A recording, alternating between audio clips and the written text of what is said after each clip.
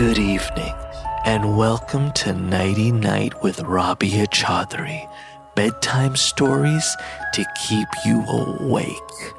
I'm DJ Lubell, the show's producer. Tonight's episode, we continue our Story Behind the Story series, where Rabia sits down with true crime expert Sarah Cailean. Please enjoy. Hi, and welcome back to Nighty Night, listeners. This is our special series on the stories behind the stories. And as always, I have a really exciting guest this week joining me to talk about one of our cases that inspired an episode. In fact, an episode that she herself wrote. One thing I want to address before we get started and I introduce my guest is that I've gotten a number of messages from folks asking when we are going to get back to our traditional Nighty Night narrated stories. And I'm excited to let you know we will have a slate of them this fall beginning in September. So stay tuned and stay subscribed for those. But until then, we're going to continue to inform you and slightly frighten you with these true life tales of real life monsters. All right. So this week, I'm really excited to welcome a dear friend of mine and our special guest, Sarah Cailean. Let me tell you a little bit about Sarah before I welcome her on the show. Sarah is a former police officer and sex crimes detective with a decade of service in federal and municipal law enforcement agencies. Right now, Sarah is currently serving as a civilian special investigator for the Mobile County, Alabama Sheriff's Office Major Crime Squad, and she's leading the investigation into several cold case homicides. She's also a team investigator for the Cold Case Foundation, the nation's premier nonprofit investigative consultancy group that was founded and led by the FBI's original BSU profilers, and was inducted this year as an investigative member of the internationally renowned Vidocq Society. And if our listeners are really paying attention, you'll know that Sarah has written 2 Nighty Night episodes for us, 2 of my favorites, by the way, Schrodinger's Beast and The Little Hares. So, Sarah, welcome to the show. Thank you, Rabia. That was a very generous introduction. Oh, but I'm not done. There's so much more you've done. You've been at it a long time. Well, yes, you have. And your experience is incredibly deep. And I want to let folks know how you and I got to know one another, because I think that's an important part of the story, too. I think we were both following each other on social media. And then Sarah reached out to me. Was it last year, Sarah? Or 2 years ago now? No, it was last year. Can you believe that? It was last spring, late last spring. In the spring of 2021, right? Sarah reached out to me because at that time, Sarah had become a founding member of this amazing new project. It's a collaborative research study group that brings together Boston University, the University of Maryland, and Johns Hopkins. And it basically brings together folks from all kinds of backgrounds, law enforcement agencies, civilian experts, bring them together to help solve cold cases and examine, cases that are brought to them. When Sarah reached out to me, she asked me if I would present on Adnan Syed's case, which I did. Sarah hinted a little bit about the conversations we've had. I didn't get to finish the story, although we kind of formally met through this presentation I gave to this group last year. Immediately afterwards, I asked Sarah if she would join me in investigating a case for Undisclosed, which happened to be the final season that I produced for Undisclosed last year. And so we got together a couple of times in New Hampshire and spent days and days and days stuck in a car together, but just chatting and learning so much about how she does her work and why she's so good at it. And then very recently, we've also done our very first public speaking engagement together. In fact, a corporate event about the lessons that we are able to share, lessons in leadership from working in true crime in Waco, Texas. So that was really exciting. And I got to hear a bit of her background. But one thing you didn't mention, Sarah, right now is that when you were so young and you had this terrifying fear of Ted Bundy, you and all these other students at your age. Yeah. Sarah shared that they found out that the night before his execution, a teacher had spent the evening with him who had to be a minister. And when he returned to school, Sarah, people had all kinds of questions, but you had one question. Can you share with us what that question was that you asked that teacher? Yeah. Well, it was like I said, Ted Bundy was the boogeyman of my childhood. He was at Rayford Prison, which was, 20 miles from my home. And he'd sort of been this figure looming large over all of our childhoods. And so it was my freshman year of high school, January of my freshman year of high school, when Bundy was executed by the state of Florida. And when we came to school that morning, I got to third period and discovered that Mr. Lawrence wasn't there. And we, didn't think anything of it. We had a substitute. And before the end of the day, word had circulated that Mr. Lawrence, who we all knew was a Methodist minister, kind of in addition to being a teacher, was out of school because he had been with Bundy all night leading up to the execution and had sort of taken additional, kind of confession, kind of praying and stuff like that. And so when he came back, there was this kind of mini revolution in the class, and everybody said, we're not going to let you start teaching again until you answer our questions. And I found person after person asked a variation on the same question, and that was, why would you do that? And he kind of answered the same thing over and over again, which is, he believed he was called to God to do that, and this was his role. I got really annoyed because nobody was asking the question that I thought really mattered. And so I finally asked, why is he like that? And he didn't really have an answer. I think at that time with his, religious teaching and stuff, he sort of felt that, that he had strayed from God's path or whatever the explanation was, but it wasn't satisfactory to me. I was, 14 at that time. And I've been asking that question. Why is he like that? Why are they like that? Really ever since. And I'm 47 now. So I've been asking and trying to get to the bottom of that question for as long as I can remember now. If you're enjoying Nighty Night, bedtime stories to keep you awake, we would really appreciate it if you would follow us and leave us a rating and review. It really helps us out. Thank you. I gotta say, this story, and again, the narrative story that we aired on Nighty Night, I guess it was last year now, was called The Little Hares, written by Sarah Cailean. And Sarah, when you first told me, I remember, because I said, oh yeah, it would be great. We're looking for writers for Nighty Night. And you're like, oh yeah, I like to write, and I used to write, and I have a couple of great stories. And I'm like, yeah, I want to hear them. And when you first told me about this, it just, like, the hairs on my body just stood up. So, and I think it's one of the episodes that we've gotten some of the most amazing feedback on. Like, it really, really terrifies people. And it was so well written. So thank you for that. But I want you to briefly tell us about this experience. And then we're going to talk about the man at the heart of this experience. Yeah. Okay. Well, so for the people who listened to the story, the protagonist in the story, it's told essentially first person from a young woman who works in professional theater, which is actually what I did before I went into law enforcement.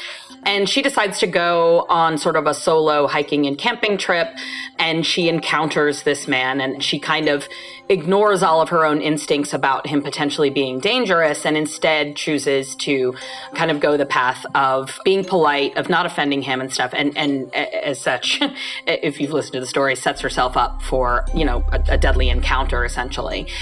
So it's very closely based on what really happened.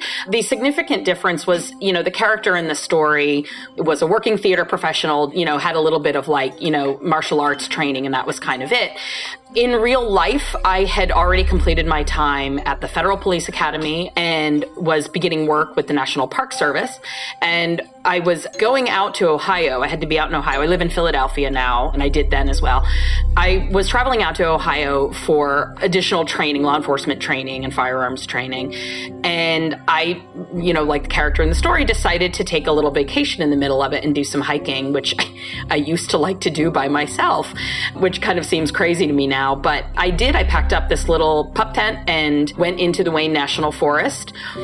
And the first night that I was there, a little different from the story. I didn't spend the evening drinking beers with the guy. But the first night that I was there, I got my tent set up and I decided, I was kind of bored, I didn't have anything to do at that point, and dark was coming. And I decided to drive into a nearby town and maybe go see a movie or go get a book at a bookstore. And when I had been coming into the campground, which was exactly as I described it in the story, so I told sort of, the real story of the campground and where my site was. As I was coming in, there was nobody in the first site, and there was in the second site, kind of set back off, this little pop-up camper that looked very dark, and there was nobody with it. And something almost immediately registered as wrong with the setup at that campsite, but I kind of ignored that. I went to the next site, set up my tent, and decided to drive into town. And as I was leaving, there was somebody now at the first site. There had not been when I'd gotten there a few hours earlier. And as I was driving out, he was a kind of 50-year-old man, 50s, early 60s, sitting at this picnic table and smoking a cigarette. And he had like just a tarp strung between the picnic table and his motorcycle. And there was, a sleeping bag just tossed underneath the tarp. And we kind of made eye contact as my car was moving very slowly because my car was not built for the terrain. And I thought, I just had that sense that there was something wrong with this guy. There was something deeply, deeply frightening about just the eye contact that I had with him. And he was sitting there looking at me, kind of holding my gaze and smoking a cigarette. And so I just kind of shook it off and I left and I went into town and I got dinner and I got a book. And when I came back in, it was a little after 9. And so it was very, very dark. And as I was coming back into the campground, as I approached campsite 1, my headlights kind of shot up as I went over like a big bump. And my headlights hit the picnic table. And he was sitting in the exact same spot, in the exact same position, still smoking. And it appeared like looking in through the windshield. It was harder to see, obviously at night, but it was very chilling. And everything in me said that there's a problem. And I had this sense, I was like, oh my God, what if something happened to whoever was in that other campsite? And so I told myself, though, that I was being ridiculous. And I said, this is just a product of you being a woman alone in a campground in the national forest. And I decided I was overreacting. I was just sort of behaving or feeling this way because I was a woman alone in the forest late at night. And so I parked my car and I thought, oh my God, I have to pee so bad. I have to go do this before I can go to sleep. And I did sort of exactly as the story says. It was this little 1-person tent. So there's like a little pouch that hangs down from the roof, as it were. And in that pouch were my keys, a folding knife, a buck knife, a canister of mace, and my wallet. And that was all there. And I had put them there as something I always do, which is like, always be prepared to run, right? In any situation, you should be prepared to run. This is kind of, unfortunately, how I live life and how I advise others to. So I took my knife and my mace out of the pouch and I ran full speed to the bathroom. Though in real life, the bathroom that I chose was not the main campground one, but a little outhouse that was kind of set back in between the first 3 campsites. And when I was in there and when I came out, I had this overwhelming sense that I was too close to him. It was too dark. I couldn't see. I was genuinely terrified. And I ran back to my tent and I thought, I just kept telling myself, you're being ridiculous. This is ridiculous. You are a federally trained police officer. You are quite capable of taking care of yourself. Stop being such a coward about this. And I laid down in my sleeping bag and I kept trying to go to sleep. And I was just drifting off. And it was the voice I describe in the story is that of a jujitsu instructor. In real life, it was a man named Keith Brown, who was one of my firearms instructors at my original academy. And he had a lot of these sort of war stories. And I remember him saying to us once at the range, he said, no matter what you're doing, no matter what kind of scene you're on, when the little hairs on the back of your neck stand up, you must listen to them. He said, this is literally millions of years of evolution saving you. You have to react to that and you have to trust that. And so, and he was sort of talking about it in a law enforcement capacity, or if you're, doing a search of a home or whatever. But his voice just came pounding into my head and said, when the hairs on the back of your neck stand up, listen to them. And I shot upright and I grabbed the stuff out of the pouch. I grabbed my keys, my knife, my mace, and my wallet. I ran full speed to my car. And I felt so ridiculous because I got in and locked the doors real fast, tore off out of there. And I went to the nearest town and got a hotel room with what I had on me. And I remember, when I got into the light and the comfort of a hotel, I thought, what an idiot. This is ridiculous. You've gone camping before alone. You've gone hiking before alone. Why would you react this way? And I called a girlfriend and she said, no, I think you definitely did the right thing. You absolutely, 1, he sounds creepy. And 2, you have to listen to that instinct and never ignore it. And so it just sort of became this kind of scary story that I would share sometimes.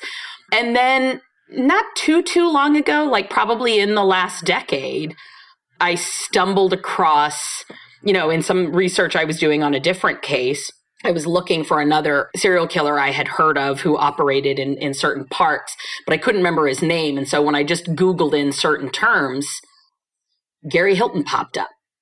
And when he popped up, it was just this flood of adrenaline. And, I'm the first to say that eyewitness testimony is the least reliable testimony. I do believe that the mind can play tricks. Our memory can play tricks on us. I have been, for my entire life, blessed or cursed with an eidetic memory. So I tend to remember things in visual images and like little movies. And so I think with eidetic memory, you can rely on it a little more than other kinds. I don't say, 100% that this was who this person was. But as I started digging and doing, looking into his timeline and stuff, and then just coupled with the way I responded in the moment, I wasn't looking for somebody who, I wasn't looking for the guy I had encountered in the park. Right. When I came across that picture, the picture just flashed at me, and it was those eyes sitting at the picnic table staring at me. I remember you telling me about those eyes. Yeah. And I've never felt anything quite like it. And whether or not it was Gary Hilton, I do believe I did the right thing. And I would encourage anybody, especially women, to do the same thing in that moment if you feel that way. And maybe not to wait several hours to do it. I pushed it off for too long. But I'm also, I wouldn't go to court on it, but I'm pretty sure it was him. And the more I've looked, have you ever gone and looked up like video of him and other kinds of images? I have looked up other images, and I've been afraid. Now I'm a little worried that all the images I've seen of him have been kind of supplanted into the memory. So I sort of have to trust those first initial responses, and I can always find the one photo of him that is that comes up sometimes if you Google. There is one photo of him in particular that was the one I saw that just was so jarring, so very much this man who I had seen in Burr Oak in the Wayne National Forest. But, I poke around on him occasionally. I would love to talk to the investigators who have his case files. So, sort of the punchline of the whole thing is that when he was ultimately convicted and sentenced to death, he was housed at Rayford Prison, again, 20 miles from my childhood home, just outside Gainesville. So, I'd love to speak with the investigators who have case files on him, who have perhaps some of the timeline tracking on him. I've looked at the Florida Gulf Coast Radford University study. There's like a multi-university study on serial killers that has just this incredible database of information. And so I'm fortunate enough to have access to that database. And I've looked at his information in there. He is one of the people who's cataloged in there. And his timeline certainly allows for this to have been him. It doesn't exclude him. So what year was this when you had this encounter in the forest? This was 99. This would have been the summer of 1999. Which again, I didn't have a cell phone. I didn't get my first cell phone for another couple of years after that. I almost want to have an entire conversation about the idea of women camping alone. I mean, look, as a brown person, as an immigrant, like camping is not a thing we do. It's like the mindset of our parents is like, we didn't struggle to come here to then go stay in the woods. Like that's not fun for us. It's just not. And as an adult, I still it's just not a thing that I ever thought about. But also it is also terrifying to me because you are out in the woods. It is dark, and forget serial killers, which, maybe statistically you might low chances of running into, but high chances of all kinds of animals and scorpions and snakes and insects and other things I don't want to deal with. I mean, the appeal has never been there for me. And I think of a lot of people of my background, but let's get to Hilton now, because I want to talk about what we do know for sure about him, which is like the crimes he was actually convicted of. And we're going to start by going back to 2007, October 21st, 2007, and a series of murders and disappearances that actually took place in North Carolina. Mm-hmm. So October 21st, 2007, there is an elderly couple, John and Irene Bryant, ages 80 and 84, who were experienced hikers, traveled a lot, went hiking a lot, and they go missing in North Carolina in the Pisgah National Forest. So this is in October. A few weeks later, it's like early November, Irene's body is found, and it's off of a trail not too far from when they went missing. She had died from blows to her head, and her right forearm had been cut off, which I found really strange until I think I kind of continued to read and research and understand, like, maybe why that would have happened.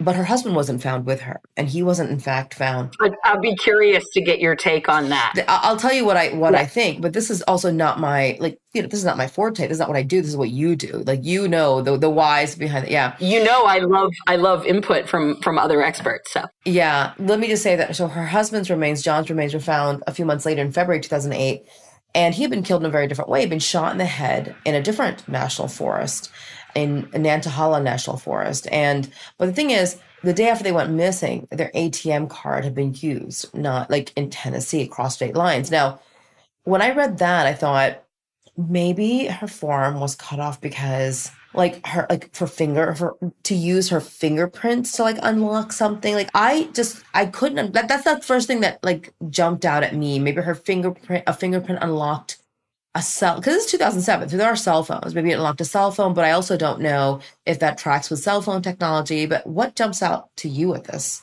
Well, what jumped out at me to it is that he had mutilation and decapitation with some of his other victims as well. And so, well, hold on now. At this point, we don't know that, right? Like, this point, 2007, okay, yeah. This is the first set of victims, and you're the investigator, and you've come across a body that's missing his right forearm. What does that mean to you? What that means to me, particularly because it was the female of the pair who the mutilation took place on, it feels to me that the male was just killed essentially to get him out of the picture. And the female, for whatever reason, and again, we refer to these things, we refer to a lot of these types of homicides as sexual homicide, even if there is not an obvious sex act involved. And that is because there is something about other things that happened at the scene that are stimulating or sexually gratifying to the offender. And so even just looking at the single case, I wouldn't jump to fingerprint use because a whole forearm is more trouble than just a hand or a finger. Fair enough. And you know what I mean? And it feels like there's a reason that he in particular is either fascinated by or repulsed by either that area of the body. Again, these people are operating on a different plane, right? So we have to not think about them in terms of what would make us tick. We have to, this is why it takes years of studying them and studying as many as possible before you can kind of begin to have, it's not a gut instinct. I hate that expression because that sounds very irresponsible, but to have a sort of okay, here's where I think this is going to go. And part of that is stepping out of, I would like to believe, a sane person's brain with a conscience, right? And start thinking more in terms of the way these guys think. So I would say there is something either about the forearm or something, or perhaps she had a mark there or a scar or a mole that either fascinated him or repulsed him in some way, right? So if she had a birthmark on her arm, let's say in the same place that his mother did, I mean, that sounds really trite and obvious, and I am being a little bit broad, obviously, but it's also often the case, right, that it is somehow connected either to an early love or to a parental figure or a family figure. So I would actually think it's got more to do with his fascination, and that's where, because mutilation is such a specific thing, and it takes such a very niche, small percentage, even among serial killers, even among other real psychopaths. Even within those groups, the mutilators are kind of a small percentage. Oh, wow. Okay. And so when you have that, I mean, and it could just be that there was some sort of accident involved as well. You know what I mean? But right. If that was the first scene that I came upon and the husband was missing and then found dead and I was dealing with a mutilated female, I would believe that she had been the target of whatever either sexual impulse or rage he was feeling at the time when he committed the act. Well, before they found the husband's body in February 2008, which is again months after they went missing, December 15th of 2007, authorities found another severely mutilated body that was in fact decapitated. And this happened to be Cheryl Hodges Dunlap. Cheryl went missing on December 1st, 2007, which is about 6 weeks after the Bryants had gone missing. And she was 46 years old, a nurse, Sunday school teacher who was, I guess, visiting this geological area from Florida. She's reported missing around December 3rd because she didn't come back to work. She didn't come back to her church, and her roommate was like, I haven't seen her.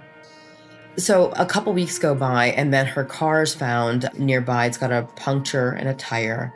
And then her body's found on December 15th in another national forest that's actually in Florida. And it's found by a hunter who saw these buzzards, right? And goes to investigate. She had been strangled, beaten, and shot, okay? But her hands and head had been cut off. And then those items had been burned in a campsite, which maybe to hide evidence or hide her identity, I'm assuming. And then her ATM was used between December 2nd and December 5th to withdraw money from a local bank. So this happens like within 6 weeks of the Bryants going missing, and they had already found Irene Bryant's body, but not John's. But, you know, this is like very close in time, very close in proximity, and kind of terrifying. Yeah. And then, like a month later, exactly to the day, January 1st, another woman goes missing, Meredith Hope Emerson, who's 24. And she goes hiking on this trail in Vogel State Park with her dog and never comes home. Apparently, a number of people had reported later, when it was still a missing persons case, that, you know, they had seen somebody matching her description, hiking with an older person and a dog. And then a number of her items were found, like, not far from the trail, like a dog leash, her water bottle, and strangely enough, a police-style baton. So police put out, like, a search. Now, here's what happens, and this is actually how Gary Hilton gets caught. They put out this call, a description of this older man, and they get a lead. A man named John Tabor calls into the police and says, I think I know this guy, and I think his name is Gary Hilton, which then takes us back to like, okay, well, who's Gary Hilton? Why does this guy named John know him? So the person he's calling about, again, this guy's name's Gary Hilton. He was born in 1946, and the reason John Tabor knows him is because John and Gary knew each other for at least about around 10 years at that time. So Gary lived in northern Georgia, and like he had kind of like been in that area for around 30 years. That's where he was like born and he was raised. He had a bunch of run-ins with the law, but like no violent crimes, right? Yep. It's like marijuana, theft, DUI, stuff. Yeah, things like that. But what happened is like, so John Tabor was a lawyer, but he also owned a company that did apparently construction, things like that. And, you know, so Gary started working for John, and, you know, I guess they became friends. At some point, he's like living on his property.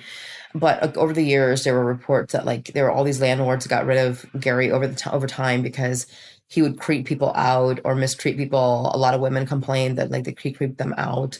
And one woman reported that she had seen him in a park with her dogs, and he had threatened her. And then eventually, this woman complained to John that, listen, I know you sent this guy Gary to do some work on my house, but I don't want him around because his work's not good, but also he really freaks me out.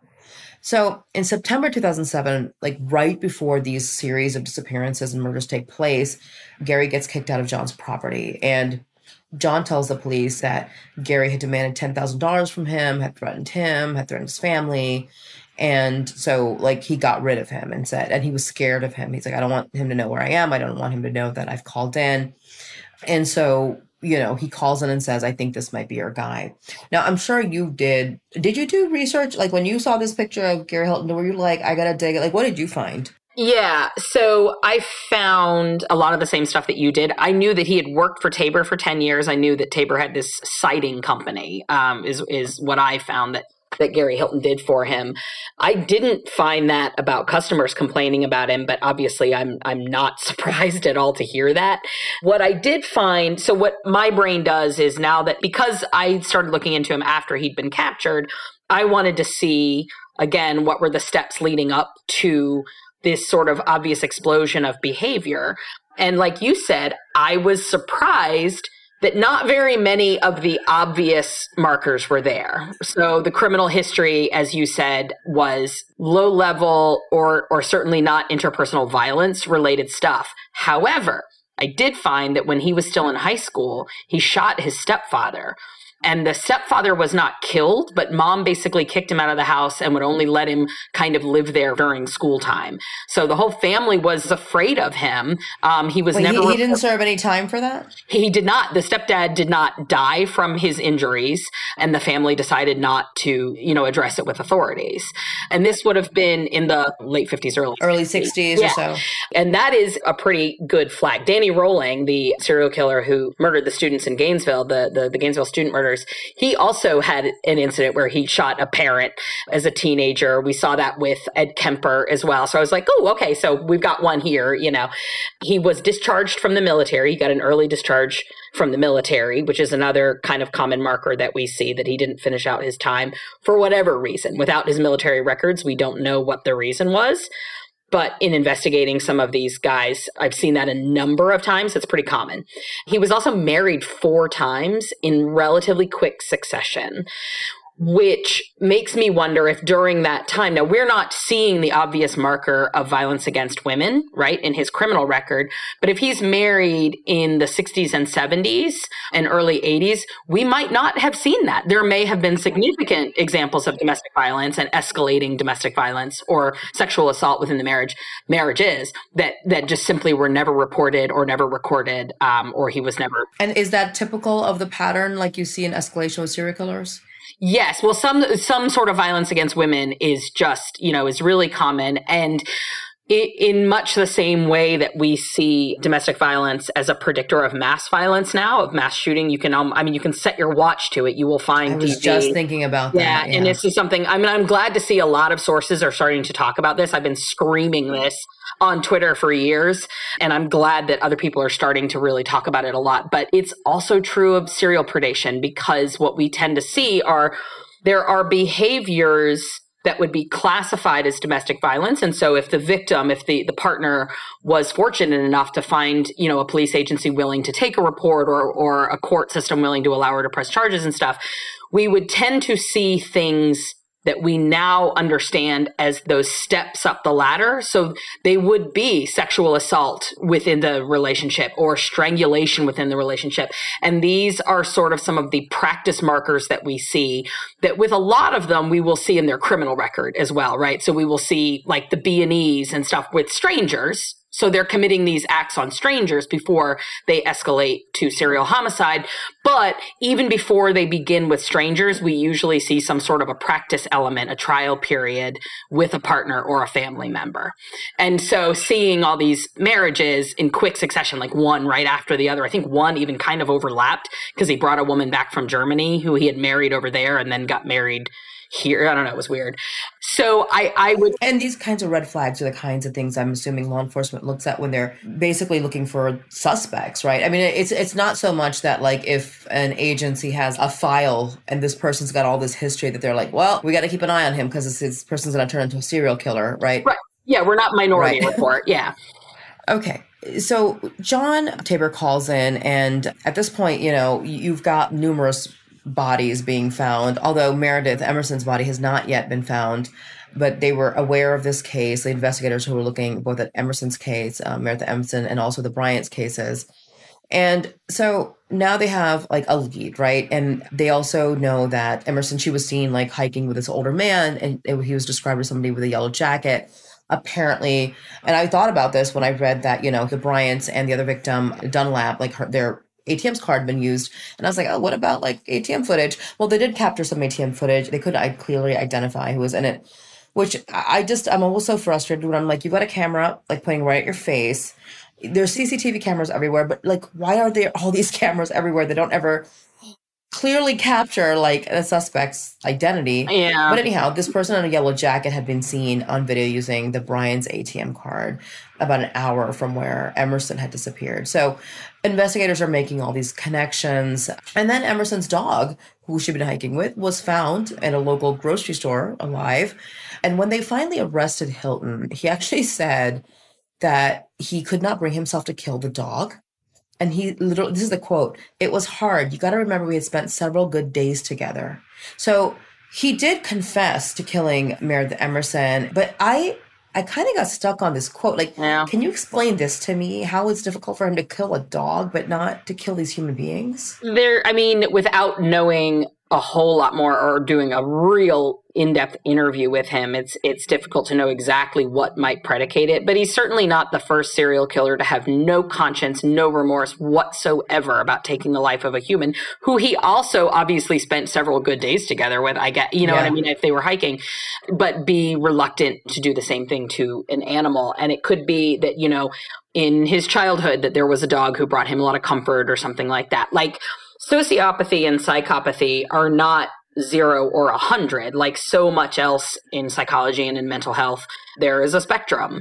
And so there are psychopaths. It's not that they don't love anything. It's not that they're incapable of it. It's that the love revolves around their needs. And so if an animal is providing something that this person needs, whatever that might be in that person's mind, they may have love and compassion for it in the same way that we... Well, he had his own dog. He kept a dog. Yes, with him he had his own, exactly. And so there is a sort of a love factor, which is very, very different, from how typical humans who are not sociopaths or psychopaths operate in the world, where even though we don't love every single person we encounter in a day, there is a low level hum of like a not wanting to hurt people unnecessarily, right? That I think most people operate through their day with. And, for him, it just may be that registers with animals and humans just don't make it onto that scale. Again, for whatever reason, I don't know enough about his childhood to know if there was abuse, if there was head trauma, if he was simply, wired really, really badly right from the beginning. I do know that he is of the right age. I mean, he was operating during that time, or he was of an age where he would have been operating during that time that we refer to as the golden era, the golden years of serial killers. So he would have... Why is that called the golden years of serial killers? I haven't heard this term before. Oh, you've not? Oh my gosh, Rabia. Oh my God. This is another podcast. I have a lot to learn, Sarah. I know. Oh my God. I'm so excited. So we kind of generally refer to the 70s, 80s, and 90s as the, tongue in cheek. It is not meant to take anything lightly or to make light of it, but it's the golden era. Yeah. Right. We use this term because there were so many of them. And some of it is, it's a little like when we discuss autism now, right? So the question is it more prevalent or just we recognize it better and so we see it, right? And so because so many of the studies were being done in the 70s and 80s and 90s, some people have sort of felt like, well, we were just more aware of it. I don't actually subscribe to that. I think that we did those studies because we were seeing so much of it and because there was a need. And they have always existed and they will always exist. But that 30-year window did give us a lot of serial killers. And I think a lot of it is tied to stuff. And again, we won't go too into the weeds and do this here tonight. But a lot of it is tied to the generational influences that those men came up with. So they're sort of like the children of World War II vets primarily, or sorry, not that, but people of that age, right? So they tend to have been born, in the 40s. It's some of them might be a little bit older than that, but they're still coming of age essentially during the same time, during the 40s, 50s, and 60s. And he's in that window. Yeah, no. So I mean, I want to go down this rabbit hole too. It's like, so what? So what? So what if they were raised in that? But okay, we'll save that for another time. We'll get back to Hilton now. But so Hilton was arrested on January 4th, 2008. Like within days, he confesses to these murders, and he says that with Emerson, who was the latest victim, that he had been hiking with her for a bit, and then he kind of let her go off on her own. Then he waited for her to come back on the same trail, ambushed her, and then he kept her with him for 3 days in his van, tried to get cash using her ATM card, but she kept giving him the wrong pins. And every time he would use the pin, it would come up as a failed transaction. What's interesting is the banks never pinged it and they never reported it. It was just at different ATMs, which to me should have happened probably, especially in 2007. This is not that long ago. Yeah. And then finally he just killed her. So he tied her to a tree and he beat her. And then he eventually decapitated her, but they hadn't found her body yet. So he made a deal with prosecutors that he would tell them where the body was in exchange for them taking the death penalty off the table. And he did that. So he took investigators to another national forest and identified where her body was. He then gets extradited. So, he pleads guilty. Yeah, that was a North Carolina one, right? This one, yes, that's right. Or this a Georgia. I was going to say that. Yeah, he's all over the Appalachian Trail. Right. So he's gotten life sentences in both North Carolina and Georgia, I believe. But then he gets a death sentence in Florida. So he's extradited to Florida for the Dunlap murder, and Dunlap, that's the murder of the 46-year-old lady who was a Sunday school teacher. And so they find all these different pieces of evidence that connect him to the murder, including like her possessions in his van. And so that seals his fate for there. And then he also, like I said, he has confessed and he's rambling, and he says to, as we're trying to figure out like why people like this do what he did, he said that he actually started hunting in September of 2007. So what he's trying to tell investigators is like, before September 2007, I didn't do this stuff. Mm-hmm. But it feels very unlikely that he's going to go from like 0 to 100 at the age of 60. Yeah, no, right. Didn't happen that way. So that's really unlikely. Didn't happen that way. Yeah. Yeah.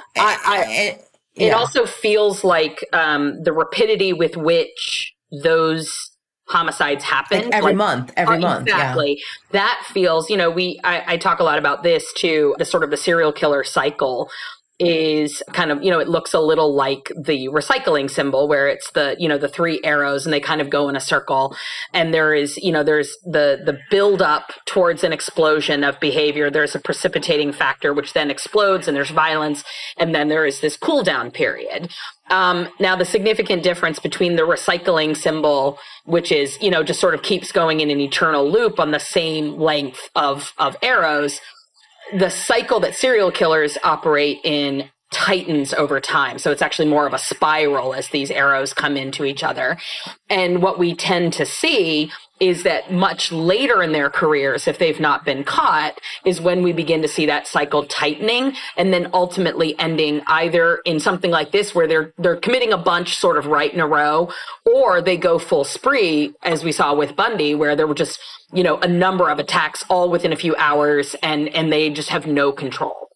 So when we see that they make it to that age, when he has gotten to his 60s, and is only just now sort of coming unglued, the sort of decompensating that happens when they begin to spiral, it usually indicates that they were a fairly organized killer and they were fairly methodical and well thought out.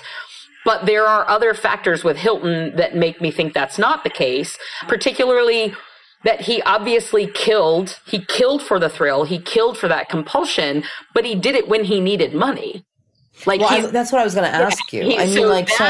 Is much more of an impulse kill, but then it's tied in with this where he has a compulsive side to it, which is why we see the exploratory behavior of the mutilation and burning and stuff like that. Is that, it feels kind of uncommon, because I don't know if I've heard before of a serial killer who, it almost seems like robbery is the motive here, especially with two of his victims. And this is what happened with the first couple, the Bryants. So apparently he confessed that he killed Irene Bryant first, and then he kept her husband alive for weeks, apparently, and took him on a joyride and trying to get him to use ATMs and get money out before he finally... Yeah, that's what I was going to say. He probably thought they had more money that he could milk out of the guy. So he kept him alive, and then finally shot him. Yeah. So, the money aspect of it, getting that, that seems unusual to me, like in the span of serial killer stories I've read, which just seems like it's about the thrill of the kill or the psychopathy versus I'm going to rob them. There are some crossovers, and I agree with you where I think that Hilton is a crossover. He sort of has, one foot in both camps, where he's killing for a more practical, not reasonable, but a more practical motive versus just the compulsion. But he's obviously engaging in compulsive behavior. He obviously enjoys aspects of it. In my mind, the very best example of that is Jeremy Jones, who a lot of people don't know his name, but he is regarded by, criminal psychologists and by academics as one of the most, quote unquote, for lack of a better word, evil people to have ever lived that we know of. And he operated very, very intensely in both camps. He worked within organized crime. He worked within drug worlds. He worked as a hit enforcer. So he was killing people out of his job duties. And he also was an extremely violent sexual sadist who had some of his kills were done for the thrill and for sexual assault and were clearly brutal sexual homicides. And they do exist. You're right that you don't hear a lot about them because usually it's going to be one or the other. But, I would also argue, like I said, when we talk about the cycle, the precipitating factor is often the behavior that sort of ignites the spark that then sets off the explosive behavior. So as they've been building up to it, but there will be one little thing that sets them off. And a lot of times it's a change in life status. It's a firing or a wife leaving or a child's birthday. It could be, and again, this is all speculation without seeing the files or interviewing him, it could be that when he ran out of money, there is something in his psyche that is a desperate enough moment or an intense enough moment when he is out of money, that's actually a precipitating factor for him. Right. Yeah, I mean, and he has nowhere to live. Like he suddenly becomes homeless. He has nowhere to live, right. And that it's not just that it's a need, but that it generates enough of that psychological trigger that it kicks off okay, I have to kill to get this itch out of my system. I've read before, and maybe this is a theory or maybe it's for real, that serial killers, usually they get caught when they're caught in the spiral end of their, in that end of their serial killing career where it's just out of control. It's it's compulsive. They're doing that. There's also an element of wanting to get caught. Do you believe that? No. No. I mean, I guess it's possible. All things are possible in the human condition, even in psychopathy. You know what I mean? Yeah, sure. I'm sure that there were some that are like that. I think at that point, when they're spiraling, when you think about Bundy at Chi Omega and Kimberly Leach and these actions in the end, it was a bloodbath. This is not somebody who was thinking on any level. And they certainly, Bundy tried to escape from Rayford twice after he had been, after he was captured and sentenced to death. So it was well past that time period. Yeah, there is no part that's please stop me. I can't stop my, whatever. That's to me the stuff of stories. I think that paints too sympathetic a picture of people who are essentially operating as machines at that point. Well, I have to say that, so right now, as we said, so he has a 1 life sentence. This man's still alive. He's alive. He's on death row in Florida. He has 1 life sentence in Georgia, 1 in North Carolina, and he's a death sentence in Florida. But investigators do really believe that he's been tied to at least 3 or 4 other murders as early as 1997, which is that's the time frame you're talking about in your story. Yeah, when I saw that myself and my stomach dropped when I saw that. Yeah, terrifying. And so in 97, what happened was in April of 97, the woman named Judy Smith had been in Philadelphia with her husband, who was there for a conference, but her body was found 600 miles away in this national forest in North Carolina. And at first investigators were well, maybe she got abducted from Philly or somewhere close by and then taken. But when her body was found, it was she was actually wearing hiking clothing. But so the plan between her and her husband was he's going to go to attend his conference and she's just going to sightsee in Philly. But maybe she had plans to meet up with somebody else or just take off for a couple of days and go hiking. But 600 miles is quite a trek to pop out and come back. She certainly didn't pop out and come. She certainly didn't get 600 miles away in her hiking gear on her own volition. It may have been that. Now there are a number of hiking trails within the city of Philadelphia, within Fairmount Park, really fabulous hiking trails. You're completely lost. You are in the woods in, the largest inner city park in the world, Fairmount Park. And it may have been that while he was at a conference, she, because where those trails are also very close to these old historical mansions that you can tour. I could very much see this as she was going to do some sightseeing and then go, walk at Wissahickon Park or in Fairmount. Or it could be that she was going to take a day trip up to Delaware Water Gap or what, there are, I always brag about how Philly is the perfect location because we're an hour from the ocean and we're an hour from the mountains and, we've got everything. But there is a lot of great hiking very close to here. And so We know, obviously, that this is where he likes to hunt. So it could just be he happened to be there for something and saw her in a park and while he was hunting, or he came across her and just took advantage of the moment, because he does feel more disorganized to me than somebody who stalks a particular victim for a period of time. And then there is something else about whatever this park was down south, that something in him needs it to be in the Appalachian Trail, or needs it to be closer to home, or he just likes this area and wants to have this. And he knows the area. He knows the area, and he wants to have a beautiful moment, that what he considers is a nice moment for him. He wants to have it in a place that means something to him. Well, other than that disappearance, there are 3 others, one in 2004, 2005, 2007, 3 other disappearances and murders that investigators also believe are tied to him. But Hilton has not confessed to them, and they are considered open cases. I'm not going to get into each one of them. One of the more fascinating ones was 2007, Michael Scott Lewis. His remains were found dismembered in Florida, but investigators were like, we don't know if it's Hilton or it could be this guy's girlfriend, who also apparently was arrested for dismembering and murdering a previous boyfriend. So, it might have been somebody That's else. always wild. Yeah, there was a guy named Charlie Bryant down there too, who also cut off heads and hands. I thought about that one when we were, talking about the Dunlap one. Oh. It was a guy in Florida who did that.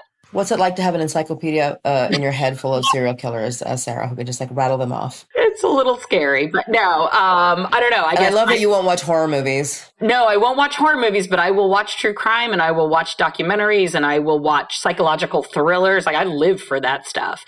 Let me ask you this. Would you do this? Would you reach out to somebody like Gary Hilton and say, hey, I want to understand what makes you tick? I would.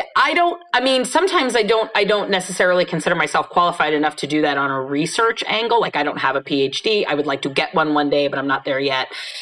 Haven't quite had the time. So in terms of interviewing him for the value of education, the way that Dr. Burgess built those studies, I know other people who I would urge them to do it first, because I think they're wired to build that sort of a database out of the information that he provides. So you mean if I have a true crime podcast, I shouldn't just do it on my own? That's not enough of a qualification. For the love of God, please don't. But that being said, I would love to interview him about some of the cases he is potentially associated with. That, to interview him in the capacity of a cold case homicide investigator, that I do believe I'm qualified to do, and I do believe would lead to some really interesting conversations, and would allow me to have, like I said, everything I say today, I do with the caveat of I've never seen the files, I've never even been able to watch an interview with him, so I can only speculate based on what's available in the public realm. But if we happen to have any investigators for whom the cases, are that are still potentially connected to him, are stashed away in their desk, and you want to consult. Well, one of them is a Georgia case, Patrice Andres. Maybe other official you're working with Georgia folks now. Patrice Andres is considered a potential victim of Hilton? Yeah. Has been raised. Yeah, no, I believe she was killed by Jeremy Jones, that guy that I just mentioned. So she's also on the Jeremy Jones list. I did not come across that. I'm having a moment right now. Jeremy Jones, I have studied much more extensively. I've watched countless hours of interview footage. I work very closely with the investigators who were the ones to finally capture him after he eluded everybody, including the FBI. So no, I'm much more familiar with his patterns, and I'm not 100% on Patrice's case in Forsyth County, Georgia, but I tend to defer to the investigators who know him best, and they are pretty damn certain. Well, it would be mind-blowing if that was a case that was eventually handed to you. Yeah, no, I'm very... So you can figure out whether it's Jeremy Jones or Hilton, yeah. I want these cases. All right, well, we are going to have to wrap up now, but it has been, we could talk about this, we do. We're always texting each other about true crime. As soon as we get off, we're going to talk about the golden era, and I'm going to have to explain all this World War II stuff to you. Oh, now you have totally... And my thing is, I'm I don't have time, but I have to make a time to learn all about the golden era. But Sarah, where can folks find you online? Online, you can find me. I am at Cailean Sarah, that's Cailean Sarah, both Instagram and Twitter. That's the easiest place to find me online. Or you can find me on my website. So for my public speaking events and stuff, it's just called speakingcrime.com. You can find me there. Yeah, we didn't talk about this. Sarah does amazing talks all over the country, really, in all kinds of venues where she just puts together this just tell us a couple of shows like you've done recently so folks can get an idea. Well, I sort of describe what I do with those types of events. It's very different than what you and I do together in sort of a corporate arena. This is sort of like a cross between an academic lecture, a true crime podcast, and a bunch of tipsy people at a bar talking. So basically what I do is I tend to do them at pubs and breweries or restaurants. And I sort of pick a theme and I discuss a handful, somewhere usually between like 8 and 12 case studies, kind of go over these cases that sort of fall within that theme. So I've got one that's all 80s murders. I've got one that's all maritime cases. I've got ones that are based on, murders in early Hollywood, stuff like this.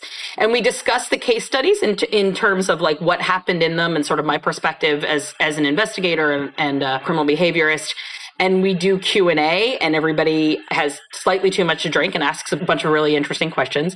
I was 100% sober when I went to the you did here, and it was about crimes in Maryland, including historical crimes, which I had never heard of, which was a really fantastic. So folks can see like what your upcoming events are on your website. Again, can you tell us what that is? Yes, it is speakingcrime.com. And you can always reach me there too. And my consultancy arm, if you are an agency and you are interested in having me come poke around in some of your files, I would love to do it. You can contact me on there as well, but also CaileanInvestigations.com. Sarah is a brilliant cold case investigator, brilliant investigator. And I've told her I want to continue to work with her on the innocence work that I do, because every innocence case, as far as I'm concerned, is a cold case. Yep. We're not just trying to exonerate somebody. We're trying to find the person who murdered the victim in the case that we're looking at. So thank you, Sarah, so much for coming on to the show and for your wealth of knowledge. And I'm terrified now. So my apologies. Go watch some rom-com. That's how I come out of it, is some nice rom-com. I'm going to watch some Selling Sunset and cleanse this out of my system. There you go. Exactly. All right, guys. Thank you so much for tuning in this week. We will be back in 2 more weeks. We only have a few more of these interview episodes, so don't miss them. And then we'll be back in the fall, back to our narrative stories. And I'm hoping a couple new ones from Sarah as well. Thank you, Rabia. All right. Thank you, guys. Nighty Night is executive produced by Rabia Chaudhry and Colin Thompson. It's produced by DJ Lou Bell. It's sound designed and edited by Anton Doty. Original music by Andrew Gerlicher. Nighty Night is a Cast original podcast.